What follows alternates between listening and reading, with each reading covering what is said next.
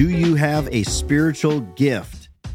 And if so, what is that gift? It's important to know because at the end of this life, we really want to hear our Creator say, well done, my good and faithful servant. Yeah, it's being faithful to that gift. Yeah, So, you can't be faithful if you don't know it and craft it. you're listening to Between the Lines. I'm Scott. I'm Junior. You want to get started in verse 1, Junior? Yeah, it's Wednesday and school's in session now. 1 Corinthians chapter 12. Yeah. Depending on the school. Yeah, that's true. It is depending on the school. I used to go to schools school start next after week. Labor Day would be like, that's when I started. That's how it My always kids started was. last week and they're having fun. Yeah. I do have to tell you there's one funny story, Dad. Sure. My youngest, she's in first grade and she brought in a magnet because she's really into decorating her locker. So she brought in her magnet and the teacher thought it was a gift for her. And so the teacher said, "Oh, thank you so much, Reese. I love this," and hung it up on the board. And Reese is telling me this after school. She said, "Dad, I sat back down. I couldn't let it go. I raised my hand and I said, 'You can have that for the day, but I'm going to need that back.'" Making herself known. That's the first grader. All right, 1 Corinthians chapter 12, verse 1. It says, "Now, dear brothers and sisters, regarding your question about the special abilities the Spirit gives us," meaning gifts, "I don't want you to misunderstand this. You know that when you were still pagans," and people say I say that wrong, so I'm always very self-conscious how I say that. "You know that when you were still pagans, you were led astray and swept along in worshiping speechless idols. So I want you to know that no one speaking by the Spirit of God will curse Jesus, and no one can say Jesus is Lord except by the Holy Spirit." There are different kinds of spiritual gifts, but the same Spirit is the source of them all. I just want to say this real quick. Spiritual gifts means that God gifts the church with an ability through you. So if you have a spiritual gift, the gift isn't to you. No, that's totally misunderstood. Yes.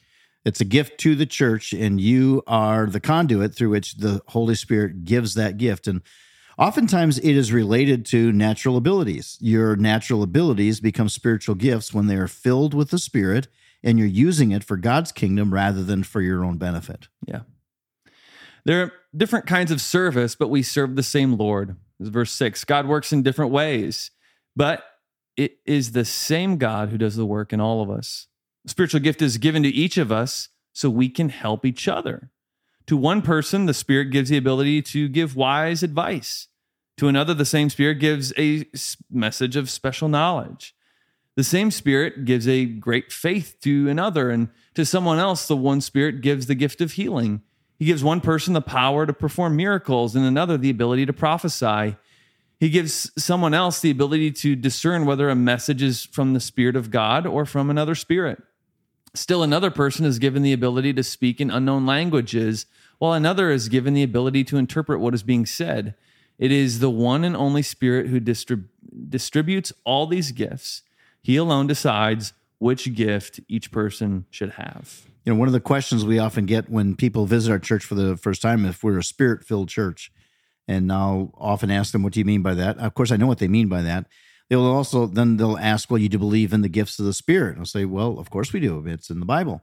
But really what they're trying to get to is, do we practice the miraculous gifts that are mentioned here? Healing and... Yes, which we'd be happy to do if they are actually miracles, and if the practice of these miraculous gifts, they show miracles that are verified, they're verifiable, and that they're obvious that this is a miracle. Yeah. So the unknown tongues, for example, we don't practice speaking just an incoherent making of noise that some would call, and I know it may sound disrespectful to call it gibberish, but yet in every situation where I've been around what is referred to as speaking in tongues, it's always been just an incoherent gibberish. Yeah.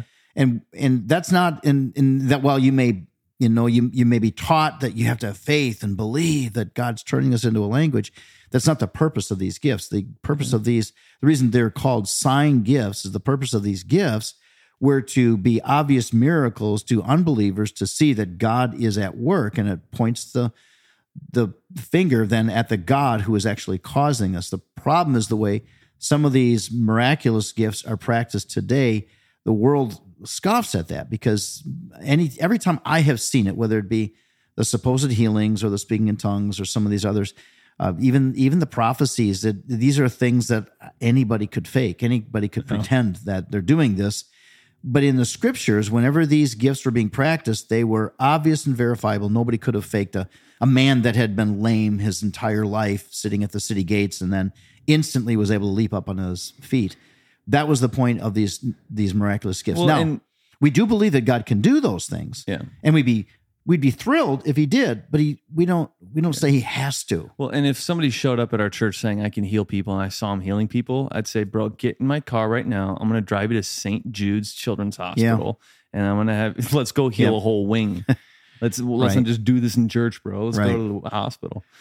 So, and we don't mean to belittle these gifts because they obviously were very active, particularly during the time that the New Testament was being created, as God was putting a stamp of approval on specially endowed individuals that he was using to launch this movement. And they were very real. And if God wants to do that today, hey, we're all good with that, but we're leaving that up to God. And we're not going to pretend that something is a miracle unless it is obviously and verifiably a miracle. That's the whole point. All right, let's get into verse 12 because we spent too much time on that. So the human body has many parts, but the many parts make up one whole body. So it is with the body of Christ. Some of us are Jews, some are Gentiles, some are slaves, some are free. But we've all been baptized into one body by one Spirit, and we all share the same Spirit. Yes, the body has many different parts, not just one part. If the foot says, I'm not a part of the body because I am not a hand, it does not make it less part of the body. If the ear says, I'm not part of the body because I'm not an eye, would that make it any less part of the body? If the whole body were an eye, how would you hear? Or if your whole body were an ear, how would you smell anything? It's actually a comical vision that you're seeing as you're trying to imagine what that would look like. There was a commercial years ago. I don't know if you remember this or not. I think it was for like a nasal spray or something. Like a big nose. Yeah, the guy was just one big nose, and that's what I picture for this. Yeah. All right, I'll pick up verse 18. You bet. But our bodies have many parts, and God has each part just where he wants it. How strange a body would be if it had only one part, yet there are many parts, but only one body. The eye can never say to the hand, I don't need you. The head can't say to the feet, I don't need you, because all these parts of the body are dependent on each other. The hand wouldn't be able to get anywhere if the feet weren't taking the hand there, and the feet would not be cared for if it were not for the hand. And so every part of the body is necessary. That's his whole point. And he's saying that we as the church are the body of Christ.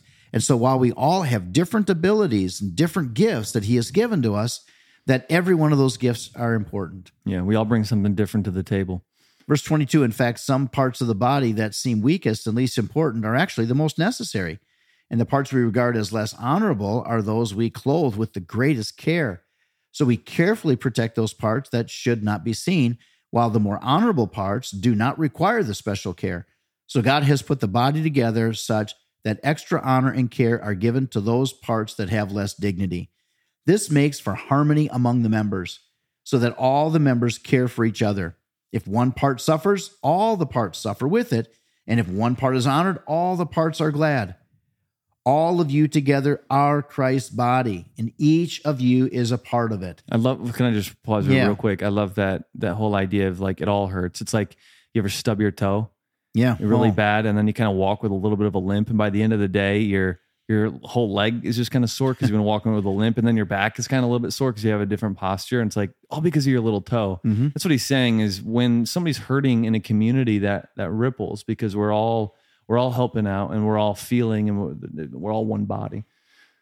Verse 28, here are some of the parts God has appointed for the church. First are apostles, second are prophets, third are teachers, then those who do miracles, then those who have the gift of healing, those who can help others, those who have the gift of leadership, those who speak in unknown languages. Are we all apostles? Are we all prophets? Are we all teachers? Do we all have the power to do miracles? Do we all have the gift of healing? Do we all have the ability to speak in unknown languages? Do we all have the ability to interpret unknown languages? Of course not.